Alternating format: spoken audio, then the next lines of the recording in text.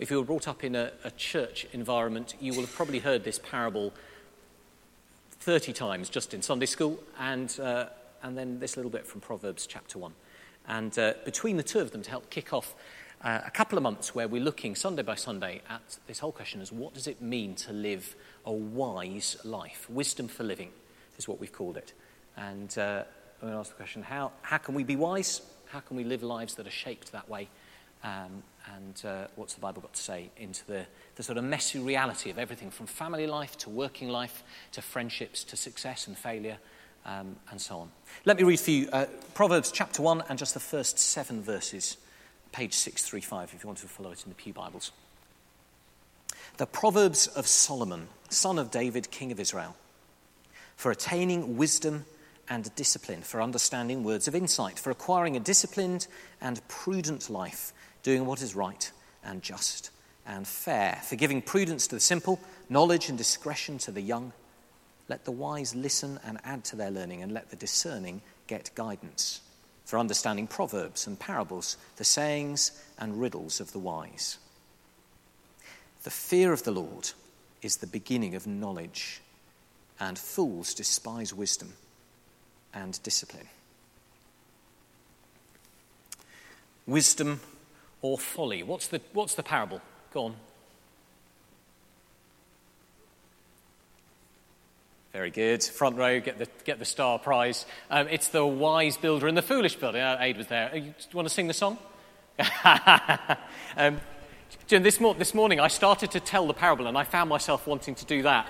Wise man built his house. Problem is I still sing it today with the Blue School Nursery, so it's in my head every day. So the wise builder and the foolish builder, it's a parable that Jesus tells. It's one that we'd love to do with kids groups because you could do lots of craft with it and it's very visual. Actually, with kids, what I found is the story works beautifully. They can all visualise, houses going up and falling down and houses staying put and all of that. Actually explaining what it means is quite hard. What does it mean to be a wise builder in life or a foolish builder in life? What's Jesus trying to put across? Why does he tell this parable, and what's it got to do with Proverbs? And I want to suggest that the challenge Jesus was giving, and the challenge that I hear from it, is simply this, that we spend, if we're trying to follow Jesus in our lives, we spend too much of our time focused on the bricks and mortar and the house we're building, and not enough time thinking about the foundations. Too much time thinking about the bricks and mortar and the house we're building, and not enough time on the foundations. Now, the way that Jesus tells the story, very simply, he simply says there was a wise builder who built his house, and he chose, a good foundation to build it on. Built it up, the rains came down, the floods went whoosh. I don't suppose he said whoosh. And the house on the rock stood firm, whatever your version is, okay? So that's great. The foolish builder also builds a house. Now, the interesting thing about the parable is that Jesus doesn't say that he builds the house any differently.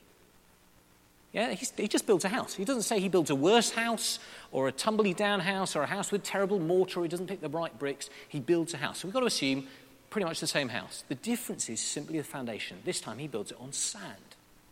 And when the rain comes down and the floods come up, the house on the sand falls.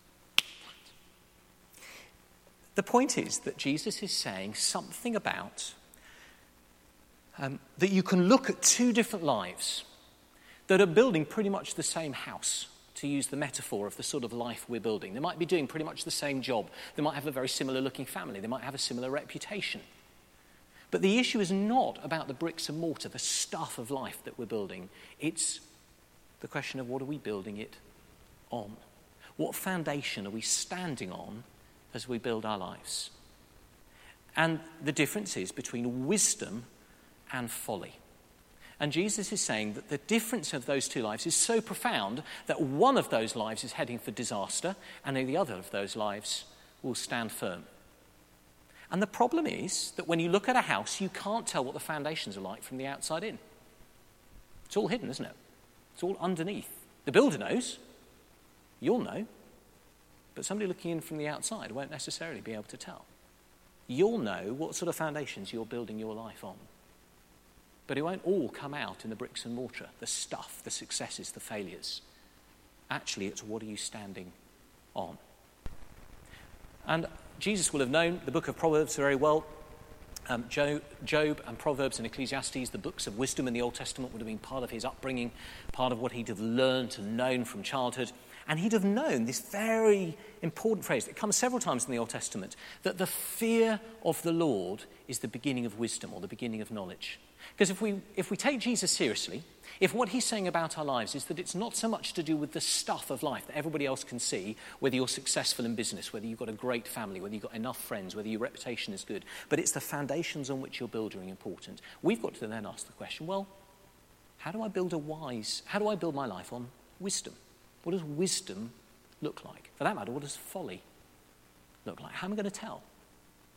And Jesus would have been able to point you back to Proverbs, that the fear of the Lord is the beginning of wisdom. The fear of the Lord.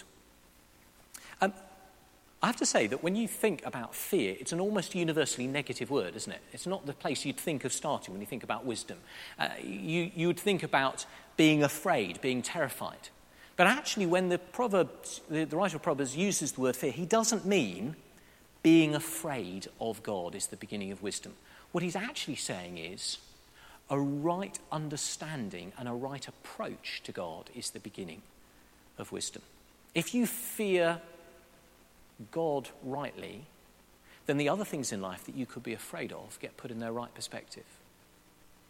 I haven't asked you if I can tell this story, but I was just thinking tarantulas from Tom and Annabelle, who've just been somewhere where there are tarantulas in the jungle and that sort of thing. And I heard the story of walking through the jungle and tarantulas on leaves and Tom having spiders on his head and things like that. You can tell I've been thinking about this a lot since not being a big fan of spiders. I was thinking, well, actually, when you're somewhere where there is something properly big and hairy and scary and bitey and actually those other things that you might be afraid of suddenly become a bit less so, don't they?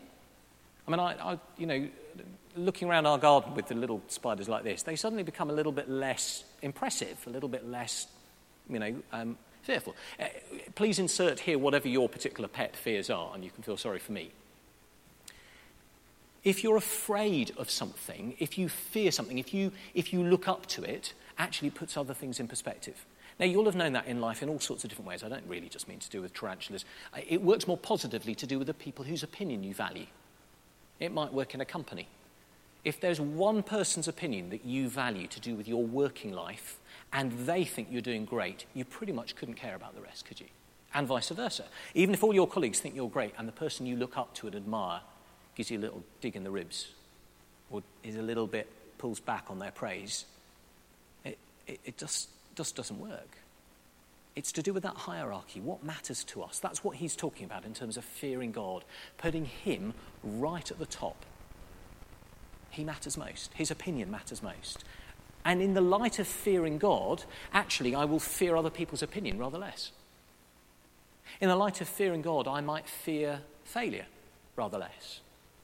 In the light of fearing God, I might fear sickness, not being rich or not being famous or not being successful quite so much. Fearing God is about seeing God as he truly is, and he then ends up top of the pile.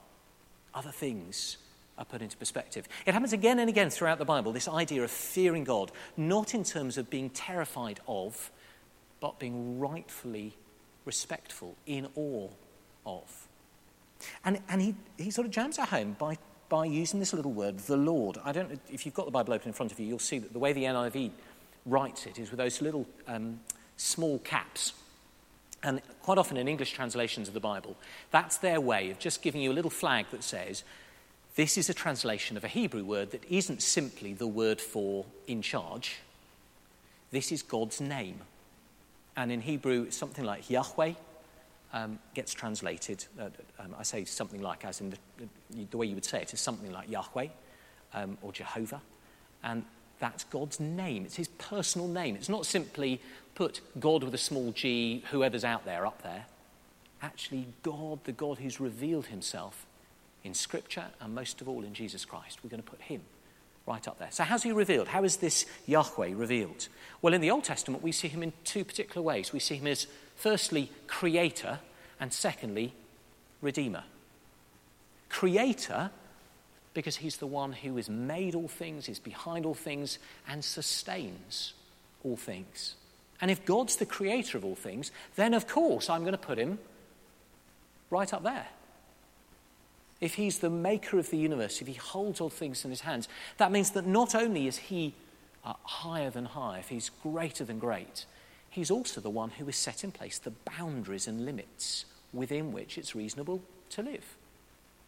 It's reasonable for God to say to me, Richard, I know the best way for you to live because I made you, because I made this world. I know what's best. You actually find later on in Proverbs, Proverbs 3 and Proverbs 8 in particular, that the writer really picks up on this imagery of God as the creator and of wisdom being that description of God's creative force and transforming power. A wise life fears God because he's our creator. He's the one who set boundaries in place. He knows the best way to live. But that's not enough. It's not enough because there are times when we respect somebody's knowledge, but we don't trust their intentions. We might respect somebody's knowledge, but not trust their intentions. There may be somebody in a work environment who is incredibly experienced, who you know is very, very knowledgeable, is maybe a brilliant business person, but you simply don't trust their purposes for you. And therefore, when they give you advice or when they tell you how to do something, you don't know actually if they've got your best interests at heart. The same is true in parenting.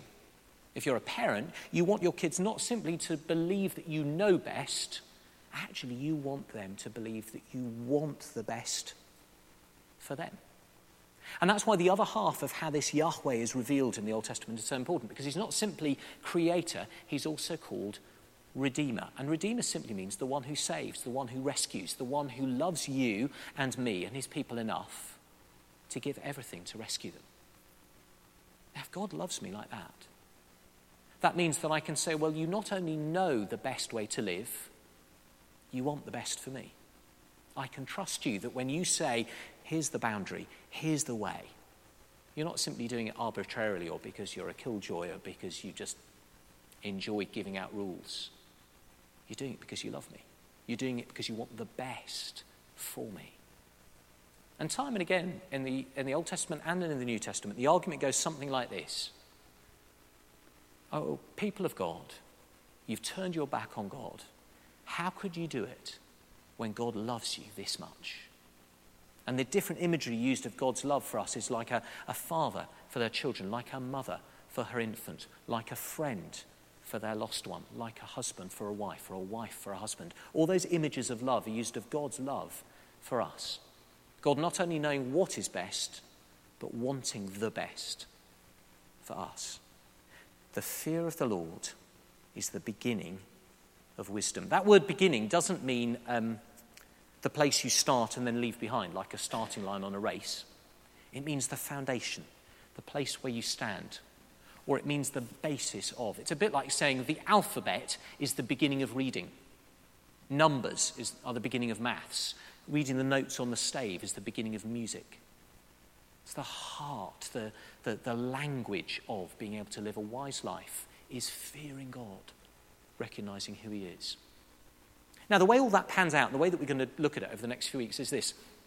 When you take a part of your life, your working life, your bank balance, your friendships, your parenting or your family, the temptation is to simply look through the Bible and try to find some good rules. How am I meant to live this bit? What am I meant to do? Or to go to somebody else for advice and simply say, what do I do? How do I build this house of my life? The danger of that is that we end up doing what Jesus was warning against, worrying so much about the bricks and mortar and the roof of this house that we miss out on the most important thing of all, the foundation on which we're building. It seems to me that by the time we leave our teenage years and we hit our 20s and our 30s and collapse in a little middle-aged heap in our 40s and then hopefully get up again and keep going, there's very little time given in most of our lives for thinking about what we're standing on. Our basic assumptions about life, our basic values, the basic things we believe about the world in which we live. But they are the things on which we are building the whole of our lives. And Jesus says, If you build on the wrong stuff, it doesn't matter how impressive the house looks, you're in grave danger. Actually, it's all about the foundation. And that foundation is wisdom. The fear of the Lord is the beginning of wisdom. So what we're going to be doing with each of these subjects is trying really hard not to give simply 10 top tips for a great family. I can't pay those things. Quite apart from this, because 10 top tips for my family wouldn't be the same 10 top tips for your family. What we can agree together is that if we're talking about family life, or if we're talking about friendships, or if we're talking about business life, or whatever it is, actually we all need to stand on the same foundation.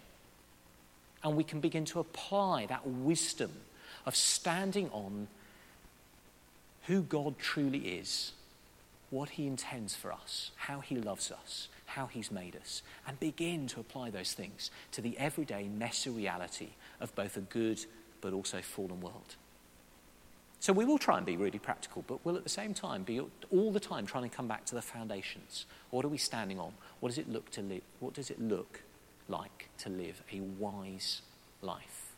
And try and focus not so much just on the bricks and mortar, the stuff everybody else sees, but on whether we are living a life that will stand the test of time when the rains come and the floods rise.